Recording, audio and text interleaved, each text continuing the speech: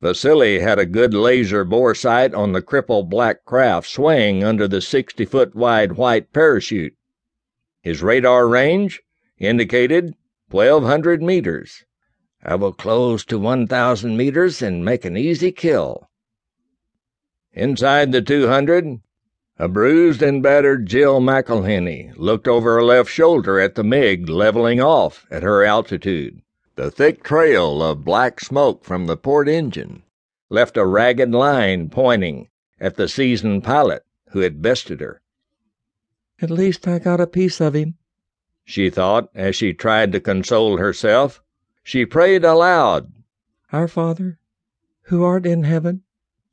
Vasily prepared to squeeze the trigger as the rangefinder passed 1,000 meters. The pistol grip on top of the stick exploded in his hand as a 7mm steel projectile ripped through his aircraft. He howled in pain as his fingers disappeared. The MiG disintegrated under the devastating streams of fire from Eagles 1 and 4. One round set off the remaining missile on his port wing, sending the flaming wreckage of the MiG down in a rapidly spinning fireball, trailing dense black smoke all the way into the churning gulf below. "Flash 1 MiG," Dare announced. Cheers went up inside Mama Bird and 2 Eagles waiting landing clearance aboard Iwo Jima. A cacophony of sounds echoed throughout Iwo Jima's CIC. Jill and Pete had saved countless lives in their losing battle with the MiG. Mike pulled back hard and drew the throttle to idle. Eagle 4 performed a rapid deceleration maneuver known as a Cobra as she came to a halt with a nose almost vertical. Bug's eyes were as big as saucers. "Whoa! Where the hell did you learn that?" "From her."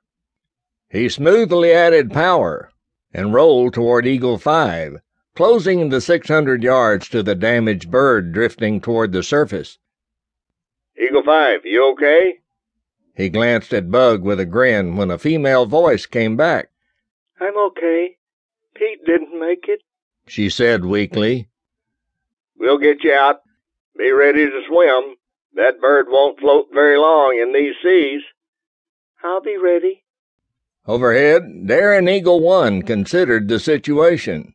The 30-foot seas and 60-knot winds would make a rescue operation hazardous for a single aircraft. "The waves are going to be the biggest danger." He continued his descent and moved into a loose formation with Mike. "Cowboy, I'm going to light the water upwind of Jill after she exits the bird. Stay clear of the chute and watch your ass." Mike looked over to see that Dare had turned on the powerful halogen landing lights under the forward nacelle struts. He had not thought of that while using the NVGs. He quickly removed them. "Jill, I want you to jettison the canopy now. Do not wait until you hit the water," Dare ordered. They looked on as Jill hit the emergency canopy jettison switch. It blew upward and then tumbled into the white caps below. "You are at 300 feet. When you hit the water, release your shoulder harness and roll out upwind. The chute will drag the bird downwind. Copy?" Dare said in a calm voice. "Roger that."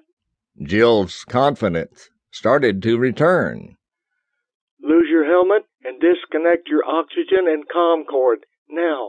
As Jill complied, Bug unbuckled and climbed back between the seats in Eagle 4. He checked the heavy green braided nylon fast line still attached to the silver metal D-ring above the entrance door. He quickly made a 4-foot loop at the end of the rope and tied it off in a bowline. "Jesus, look at that water," Mike remarked nervously to Glenn as the twin halogen lights illuminated the raging sea. Jill's 200 clipped the top of one wave and was pulled off by the billowing chute, only to slam into the next.